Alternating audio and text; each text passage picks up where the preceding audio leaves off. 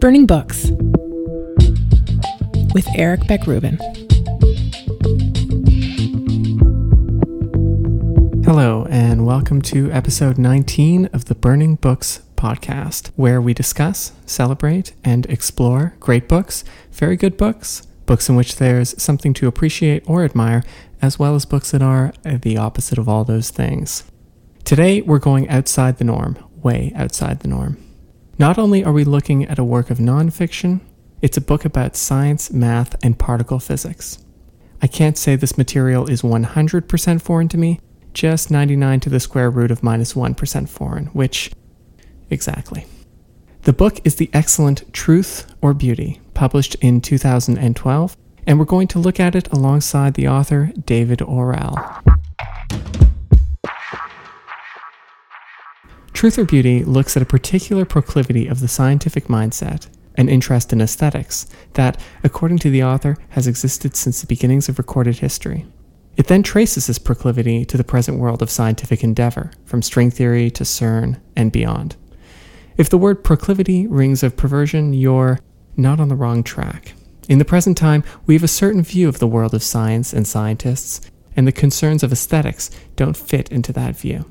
The author, however, corrects us right off the bat.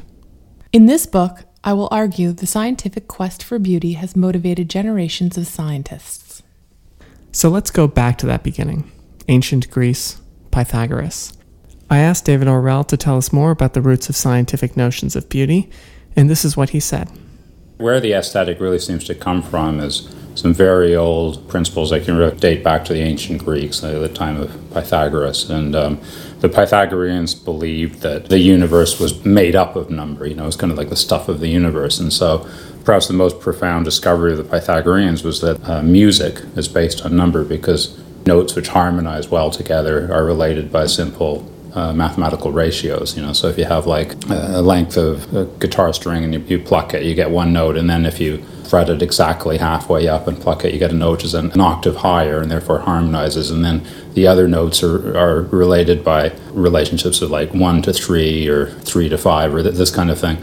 And so there was this agreement between music, which was sort of considered the most expressive and mysterious of art forms, and this very rational mathematics. And so you had this idea coming that the universe was based on number, but it was also based on this kind of mathematical beauty, something that could be expressed in a simple way using numbers. And from that basis, you sort of end up with some aesthetic principles which relate to number. So one, for example, is the idea of symmetry. The Pythagoreans, for them, the most perfect shape was a circle because it's perfectly symmetric. And the nice thing about a circle is you can describe it by only one number, the diameter. Other shapes, if you have a more complicated shape, you need lots of numbers. But with a circle, you can just say one number, the diameter, and that's it. Other things are the idea of unity, that you find one principle which sort of underlines lots of different phenomena, and this is like a very powerful thing. And then the idea of elegance, when you write something out in a very compact way. The archetypal example of this from Isaac Newton, who was a great Pythagorean, and when he discovered his law of gravity, this was like the great realization of the Pythagorean dream in a way, because he showed that all of these different phenomena, from the falling apple to the arc of the moon through the sky, could be described through this very, very simple equation. So, symmetry, unity, simplicity, all of which combine to form elegance, these are at the core of the scientist's notion of beauty. It's not for nothing that Brian Greene called his book on string theory The Elegant Universe. This is the height of praise, or in this case, self-praise. But, as the opening chapters of Truth or Beauty show us, elegance is more than a description of a theory's appearance. Elegance, to the minds of these scientists, is how the universe has ordered itself, from top to bottom. It might seem that mathematical theories or experiments on subatomic particles have little impact on our lives. But what is certainly true is that the scientific aesthetic of elegance, which informs and motivates those theories and experiments, has played a huge role in shaping our mental and material worlds. Okay, the question then is, how does the scientific aesthetic, which favors symmetry, unity, and simplicity, shape our mental and material worlds? Worlds that, at least to this layperson's eye, do not naturally express themselves in the cool and clean language of elegance. And while we're at it, What happens, as in this case, when a material and a language used to describe that material are at odds? Does one come out on top? And if so, what does that mean for the one that doesn't? One thing we might do to begin answering these questions is return to Pythagoras. His assertion was that the universe is ordered and rational, that it was made of numbers, and that numbers were therefore the appropriate way to describe it. Discovering the universe, a Pythagorean would say, is merely a route to discovering the numbers that govern every part of that universe. In this view, numbers are not a language created by human beings like English or Romansh. Rather, numbers were given to us by nature. Now, it's one thing for the Greeks to take this view. It's another for us in the modern period to hold on to it still. I asked David Orrell why this idea that numbers are inherent to our universe has persisted among scientists. I think that goes sort of to the heart of the thing, really, because there are two schools of thought on this, right? One is that we invented numbers, and the other is that numbers are these things which have always been there. I mean, the Pythagorean approach would be to say that the universe was made of numbers, and we've just sort of discovering them, and by understanding them, we understand the secret of the universe. I think for a lot of physicists, it's almost like a sort of a quasi-religious thing, right? Because it's a sort of a belief in a system that you can't actually go out and prove it, but it's something that you believe in very strongly because it kind of resonates with your ideas about the universe. I think part of the story, part of the reason why areas such as physics tend to be kind of dominated by this idea that numbers have an eternal external reality is that there's kind of a strange thing about the world, I guess, is that there are many things which are very well described by abstract mathematical equations, and Newton pointed this out. He said it's kind of remarkable how he could go and look at things like gravity and optics and different areas of science and apply his calculus, the mathematics that he was inventing, and it worked in all these things. It didn't have to.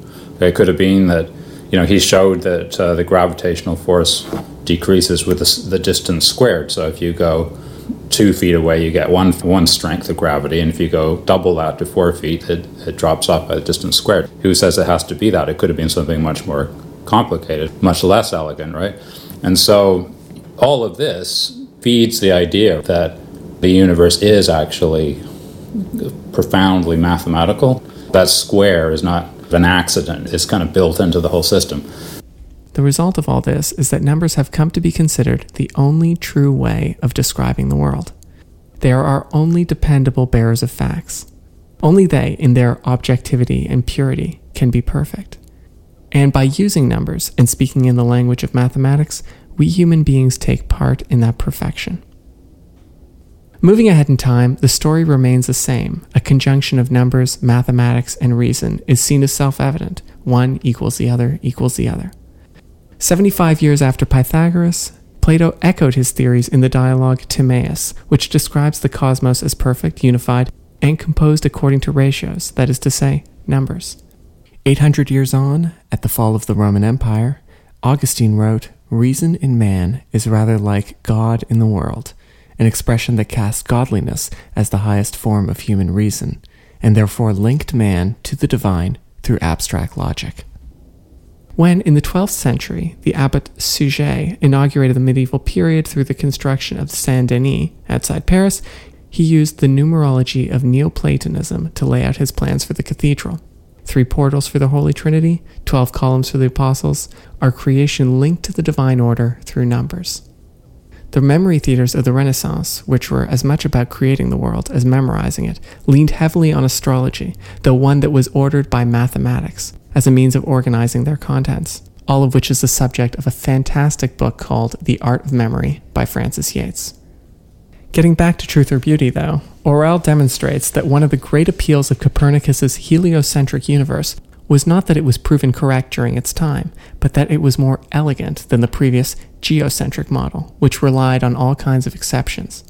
And as we heard earlier, Newton's theory of gravity found immediate and widespread support, in large part because it was self-evidently simple, unified, harmonious, and therefore elegant. I can hear you thinking, but surely that's all past. Newton lived in, the 18th century? Well, the 17th and 18th, but yes. and the quasi-mystical belief in numerology, a belief that individual numbers had special powers, in which Newton himself indulged. That died around the same time, right? That's true too. But what passed as proof in Newton's age remains a standard today. Elegance is still one of the great marks that a theory must achieve in order to be regarded as true. In its descriptions of the origins of modern particle physics, that would be particle physics not as practiced by Lucretius, truth or beauty returns frequently to the Copenhagen interpretation of 1927.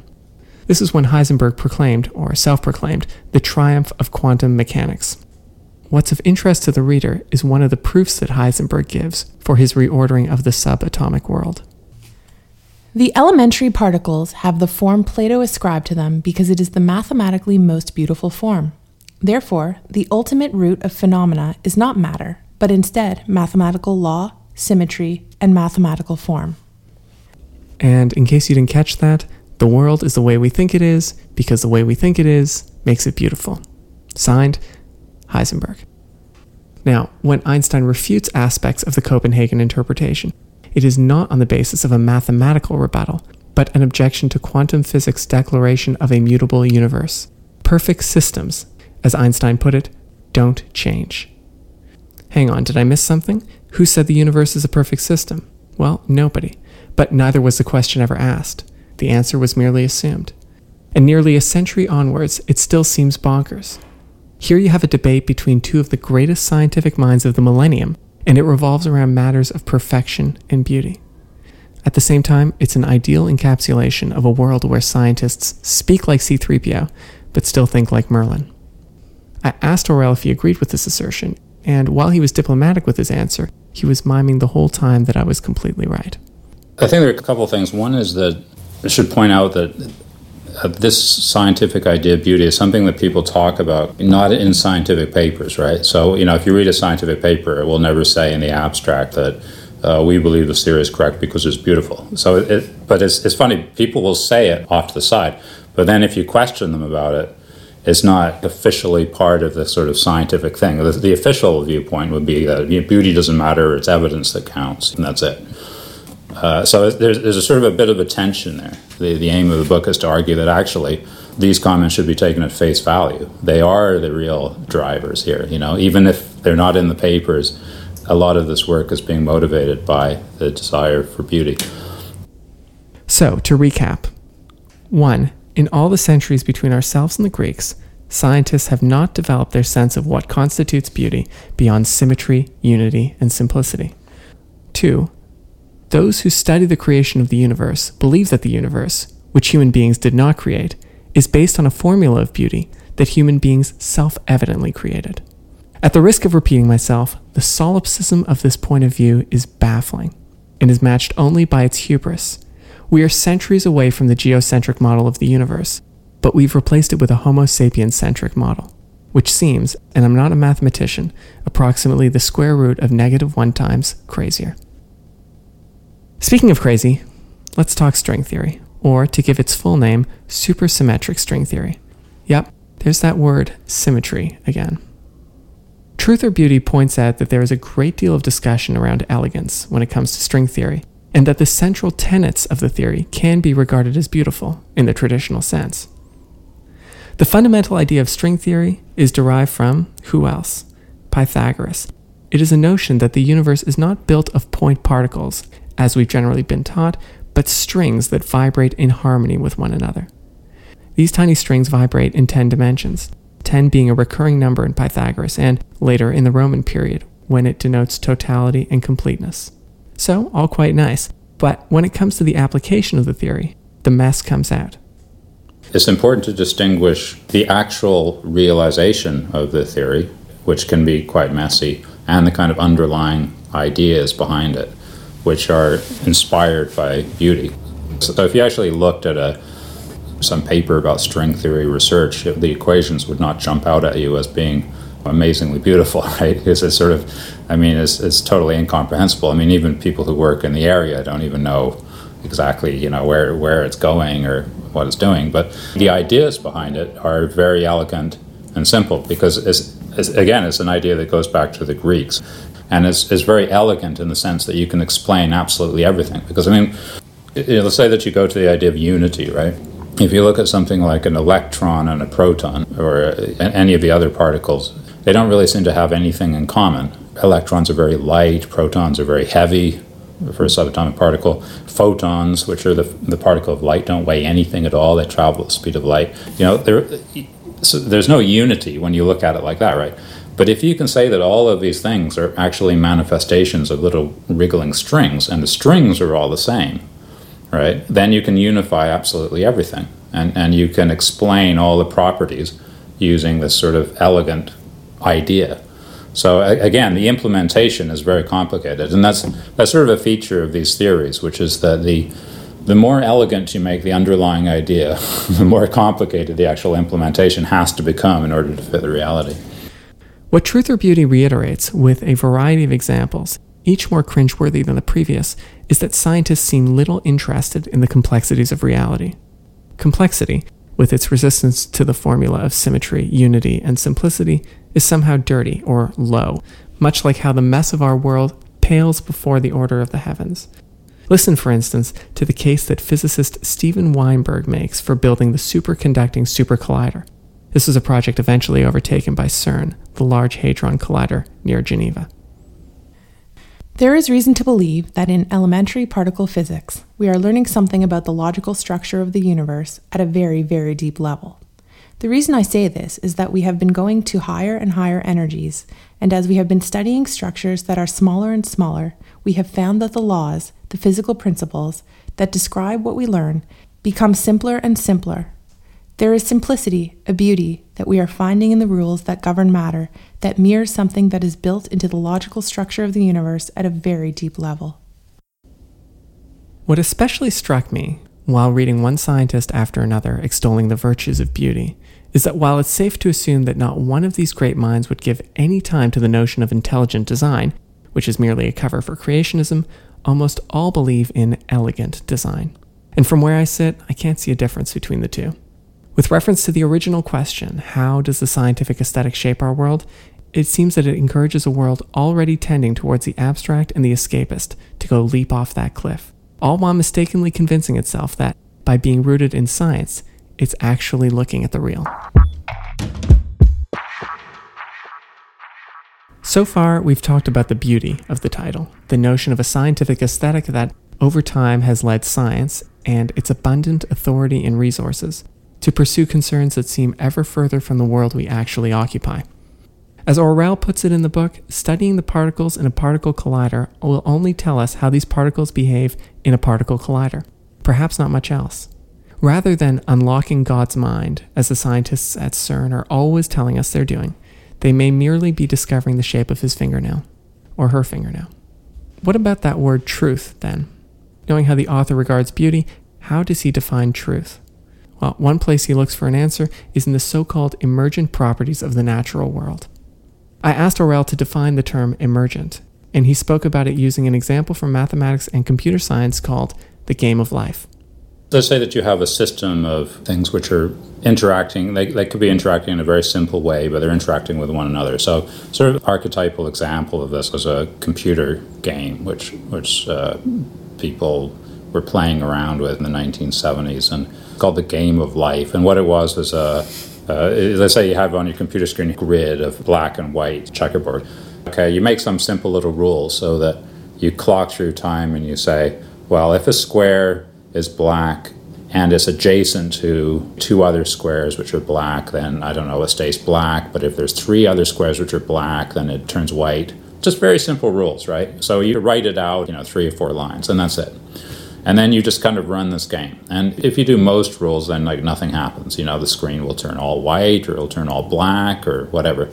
But if you just get the balance of the rules right, then what happens is the screen kind of comes alive, and you start getting these shapes moving across it. And this thing, it was called the game of life because it appeared to be alive. You sort of get recurrent shapes that would kind of move across it, and people gave them names like gliders and so on, and blinkers and things, and it was really interesting. And this is an example of an emergent property because the rules were very simple. So if you were trying to predict what the system was going to do when you turned it on. There's no way that you could, because there's just no information in these rules, right? There's no way that you could look at those things and say, oh yeah, we're going to get gliders or, complex life form looking shapes coming out of this, because it looks exactly like all the other rules, which did nothing.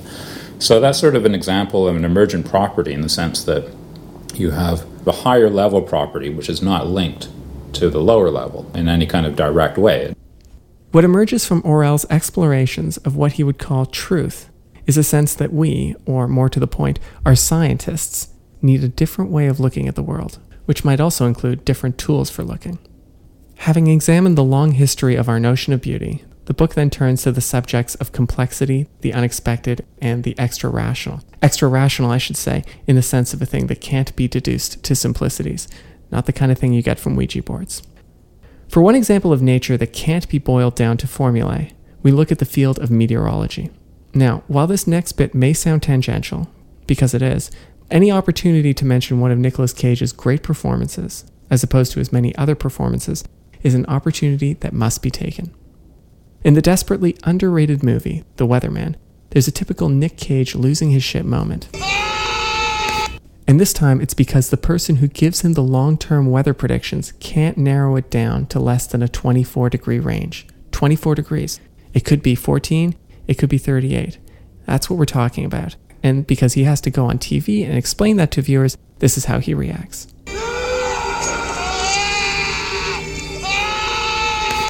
In fairness, though, that range for a long-term forecast can be accurate, considering the variables that go into meteorological prediction. And that's because while the basic elements of meteorology, specifically the water molecule, are mathematically masterable, the interactions between these elements generates a complexity that cannot be fully modeled. This is one reason a number of outstanding mathematical minds, like John von Neumann, went into meteorology. It was a meeting ground between the potential complexities that theory could handle and the excess of complexities that reality provided. But, as meteorology is always showing us, no matter how simple the constituents, there is no way to fully comprehend the possible outcomes.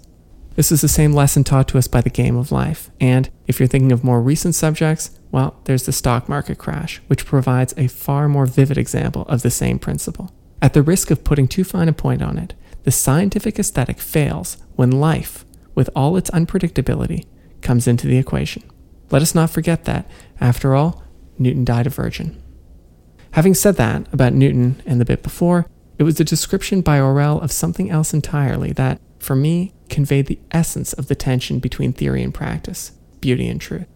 It came from a description of the way art works, and it describes a meeting of art and science that was always there. It isn't geometry that makes a painting beautiful. It is the tension between the geometry and what swims beneath. Beauty is itself an emergent phenomenon, which eludes tidy rationalization. So, where to next? Well, we still have the old system, and it's going strong. It's Pythagorean, hierarchical, male-dominated, and not incidentally, tied directly to military exploits throughout time, and especially forcefully in the last century. It favors detachment, mathematical reasoning, formality, and abstraction. What Truth or Beauty proposes is a way of looking at the world that does not presume hierarchy, that eschews dreams of perfection, that admits what the economist Julie Nelson identifies as connectedness, verbal reasoning, informality, and concern with concrete detail. All of which have been traditionally considered feminine virtues and therefore, within the scientific community, regarded as inferior. If science is to take up its purported task of looking at the world instead of looking at itself, it must drop its pretenses of slaying God, only to replace it with other, similarly shaped idols. There is pathos and bathos that underlies this last point, and before I turn to the close of this review, I want to give it some space to express itself. In Truth or Beauty, Orrell quotes Robert Wesson, a political scientist, who observes an element of self-hate in the now widespread practice of modeling living things as though they were machines. This, incidentally, is proof that at least one intelligent thought has emerged from the field of political science. Although the book does not extend Wesson's point about self-hatred to the specific person of Richard Dawkins, who is rather tartly described in the book as a science communicator, I will take this opportunity to do so myself. Because in reading the writings of Richard Dawkins and the physicist Lawrence Krauss, on the absolute dead certainty that there is no way, no how a God in the universe, I think they make a mistake that is all too often ascribed to the scientist, the so-called trader in the hard currency of fact. The mistake of these anti-God botherers is a lack of empathy with the confusion that is inherent to being human. For many, God is not a figure on a chair who sets the rules, or controls life from afar, or who created the first subatomic matter, or antimatter, that sparked the Big Bang. For many, and I neither include nor exclude myself from this group, God is merely a gap in understanding, an aspect of the darkness, a part of the inexplicability that exists in so many things. What a sad world we would live in if we knew everything. What a sad world it would be if we thought, as Dawkins and Krauss and their ilk often seem to suggest, that we could know everything, or already do. Part of being human is not knowing. It's looking for answers, and I'd say it's a form of self-hatred to suggest that uncertainty is not part of our condition. Uncertainty vexes these scientists, so they try to slay it. But in their odyssey to do so, they look foolish. And in their anger at those who, to their mind, don't get it, they seem juvenile. What Truth or Beauty showed is that uncertainty, like complexity, cannot be reduced. Of course, Heisenberg said that quite a while ago, but that's for another time. The pleasure of reading this book can be summed up in one word: complexity. Or two, complexity and diversity. And probably we can throw in emergence, because with the diversity and complexity of the arguments within, new ones are born in the mind of the reader. Although, and it's sad to say the word although, but there you have it, although David Orrell is a scientist who has earned his bona fides in the realms of physics, particle accelerators, and meteorology, his work indicates that he's also a fully formed human being, interested in the worlds beyond the lab. The book contains equal parts philosophy, economics, arts, politics, and more. This is a work in touch with its subject, the entire world. And it is principally for this reason that it makes for worthwhile reading.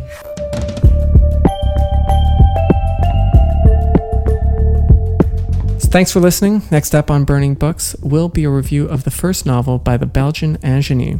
Surely there's only one, Amélie Nothomb. That novel is Hygiene and the Assassin.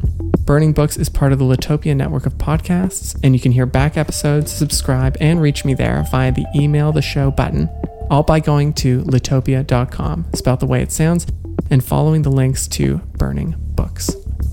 I also enjoy getting your tweets about shows, previous, upcoming, nasty and nice. I'm at Burning Books Pod. My thanks to David Orrell. Yeah, thanks very much. To Hakan Özgan for the music. There are several ways to thank someone.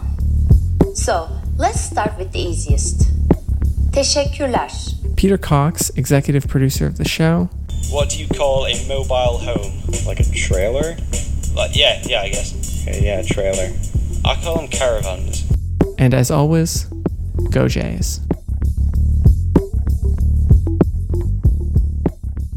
April is the greatest month.